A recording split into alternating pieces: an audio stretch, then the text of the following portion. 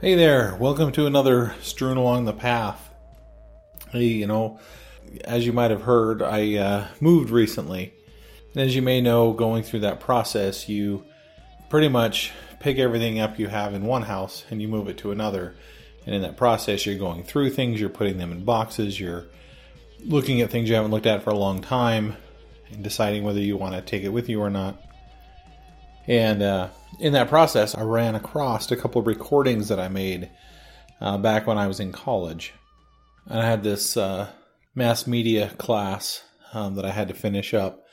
And to do that, I had to make kind of an anthology, either a journal or a recording or something like that, some kind of an anthology of items that were loosely tied together into a common theme kind of thing. So one of the things I thought I would do would be to get a bunch of my buddies together and at different venues and talk about ghost stories, because everybody likes a ghost story, right? So I found the recordings of that, and I thought I could play those for you here. And so I pulled this out. I was able to convert it to WAV files and bring it in here. So they're not the best recordings, the quality's not the best. There's lots of noise around. One of these, I think a couple of these are maybe at a campfire, and a couple of these are at a dorm room area where there's lots of stuff going on, parties. And anyway, this is what I found. This is what I was able to salvage from that. So I thought I'd put it together and play it for you here. So here you go. Here's these recordings of ghost stories back from my college days. Okay, years ago, this guy and girl were going camping in the woods, sort of around here. The couple were making out, but it was weird because she wasn't sure if she was into him. He had a lot of college debt and generally not good with money, but whatever. This is a ghost story. Let's stick with that for right now. The thing is that she died this very night years ago, and oh my god, she's right behind you!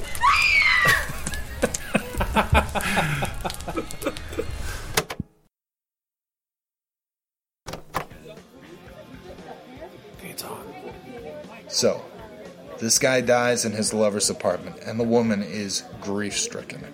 But she gets this feeling like he's not gone, like he's still around as a ghost or something. Lights flicker, music sounds. His check-ins on Foursquare made him the mayor of their apartment. It's pretty clear something is trying to communicate with her from beyond. Point of order.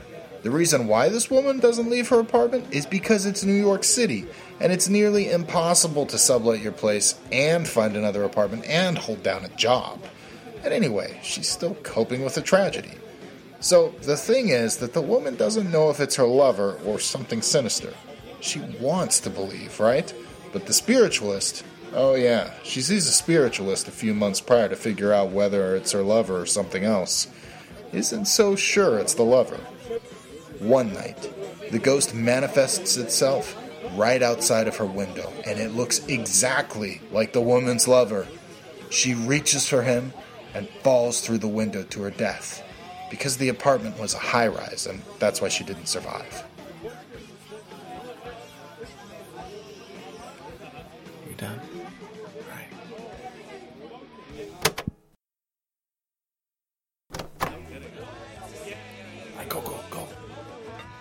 Go. Dude, listen, guys. Listen to me.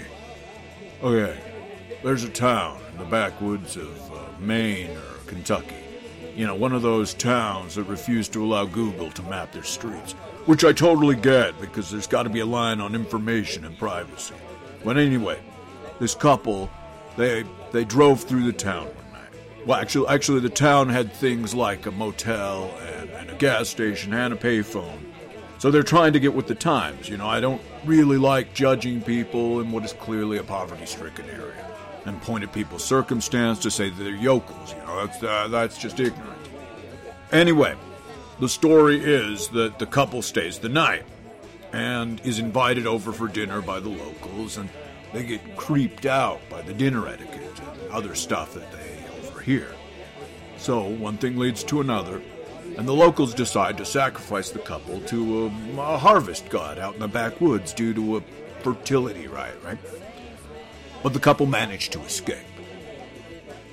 And so the next day they return with the sheriff, but oh man, the sheriff's in on it too, so they totally kill the couple and complete the sacrifice. Dude, seriously, that's your story? Yeah! Sounds like a bad movie. Hey, man, my cousin told me that story, and he said it really happened. If you knew my cousin, you'd know that he doesn't make up those kind of stories. Okay, that's enough. Because, he went to summer camp one time when he was 11 years old, and he had, Okay, so this assignment is due tomorrow, and it's really late at night, and so here I am to tell you the last ghost story here. So as a birthday present, right, this kid gets a toy doll that looks human. And the mom gets the spooks real quick because, yeah, kids fetishing that they're also parents to inanimate proxies of kids is weird on so many levels. But dude, the doll kills the cat and the dad and tries to kill the mom, but no. The mom destroys the doll by torching the house? Dang, that's overdoing it. But not really, because the doll crawls out of the wreckage to hunt another day. The end. So there you go. There's some recordings I found from my college days back in the early 90s. What's that? You recognize some of those voices? What? All right, you got me. That wasn't from the early 90s. Those weren't recordings that I found while I was packing up and moving to a new house. These little ghost stories were written by Tom Tancredi, who's a fan of the show, and he was a backer of my Kickstarter. And one of the rewards for the Kickstarter was that I would do like a little 5-minute audio production for whoever donated above a certain value. I can't remember what it was. And Tom was one of the qualifiers for that reward. And so when I asked him what I could do for a 5-minute audio production, he sent me these stories and wondered if I could produce it for him. And I thought they were fun little stories. He called them the Dude Bro ghost stories. And so that's kind of what I went with my direction on the tapes. And that's why I thought it would be fun to say it was back when I was in college. And had a bunch of dude bro friends or whatever. Yeah, Tom, hopefully you liked that. Hopefully you enjoyed hearing that production. I didn't get a lot of takers. A lot of people said, well, I really can't think of anything that I would need for a 5-minute audio. I gave suggestions like voicemail or a birthday message and things like that. There were a couple people that took me up on that. Keith Techlitz had me do a birthday message for his wife and requested that Dave Robinson be the voice for that. So I was able to get that to work and put together a little production for him. And I did a book trailer audio production for Bria Burton. Another friend of mine had an audio thing that he needed cleaned up, and so I did my best to clean that up and get rid of some of the things he wanted out of there. And that was fun too. In fact, why don't I go ahead and play a couple of these things I did, if I can get permission to play these for you here on the podcast. I've produced them. I might as well put them on here, right?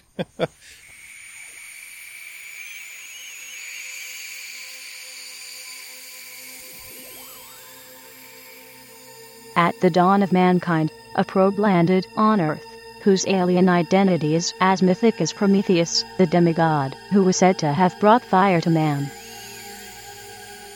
What if this probe, a form of artificial intelligence, could morph into any human form, take on any human identity, either male or female? What if this probe had a lifespan of hundreds of thousands of years and was on a mission to report everything it could about us to its home planet? What would this humanoid observe and learn over centuries of human existence when placed inside the hot crucible of life on Earth? This is the Prometheus Saga. 14 stories by award-winning authors, interpreting how this alien presence would experience the greatest events in human history. From ancient civilizations, the age of explorers and inventors, through times ripped by revolution and war. The Prometheus Saga promises to deliver unusual insights, as each story crosses genres and genders, allowing for entirely different narratives and insights on historical events and the human experience. Begin this new and unique short fiction experience today. Each story is now available for 99 cents each in the Kindle store.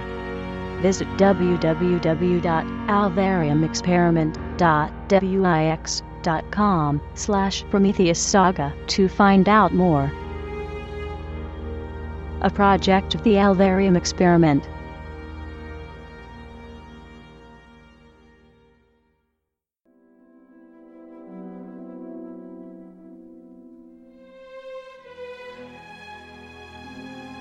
Long ago, in a hot, barren land, she was born.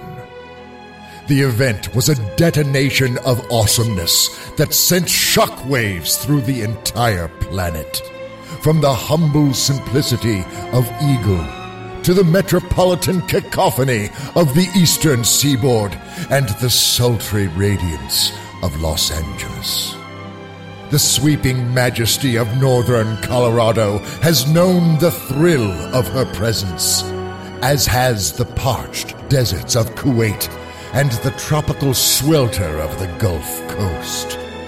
Her legacy is one of forging bonds between families, of friendship firm as bedrock and warm as the summer sun, and a family whose love for her transcends the brightest star, the deepest valley, and the widest sea. In her brief 30 years on this planet, she has left it a better place, and one that continues to thrive because of her. She is Courtney Brooke Techlitz. Happy 30th birthday, Courtney. Yours eternally, Quinn, Avery, and Keith.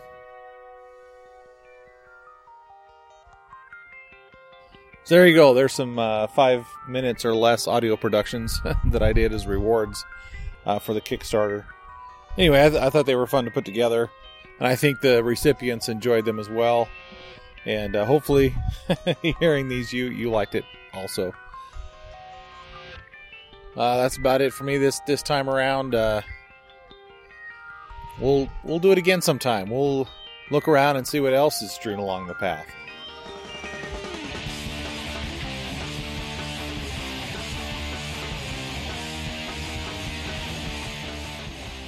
Strewn Along the Path is produced under a Creative Commons Attribution, Non-Commercial, No Derivatives license. Feel free to share it, but do not change it or sell it. The theme music, as always, is brought to you by Man in Space.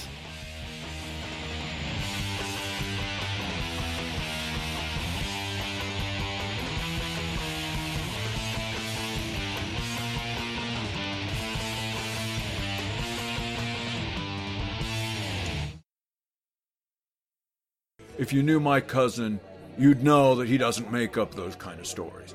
Because, he went to summer camp one time when he was 11 years old, and he had, I won't tell you what happened to him, but he came back and he's suddenly, a totally different guy. And he says that he doesn't lie anymore, and he doesn't steal. He gave me his whole box of Playboys, which I appreciated, but at the same time, I was wondering, well, dude, what happened to you on the... Oh, this was before I knew what had happened during the summer camp. But I'm like, dude, what happened to you during those... And he was only gone 2 weeks, right? What happened during the week and a half that you were there? And it wasn't until we were about 14 years old that finally he's like, dude, I'm going to tell you what happened. but you can't tell anybody else.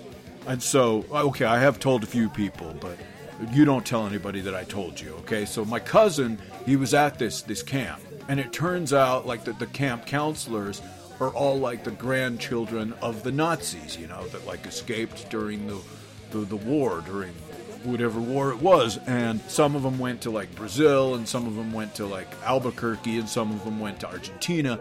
And these guys, they like maintained the traditions and beliefs of the Nazis. But now they were camp counselors. And so it was weird because they're like all there, isolated, and you can't like call out. And this is before there was internet, right? Or cell phones. So there was one phone, but it always happened to be accidentally broken, you know. Anyhow, they all get like their brains washed, you know. It's like the Fourth Reich has begun now, but it's in the New Mexico wilderness. Anyway, my cousin had said at first, you know, he was really freaked out because he had to say Sieg Heil and Jawohl and Heil Hitler and do this thing where he walked where he kept his legs straight. But then later he started to like it because apparently, like, the Nazis are really good cooks. And so one thing led to another, and even though he's only there for like 13 days, 14 days, I don't know, when he comes back... I'm sorry, I'm still talking, aren't I?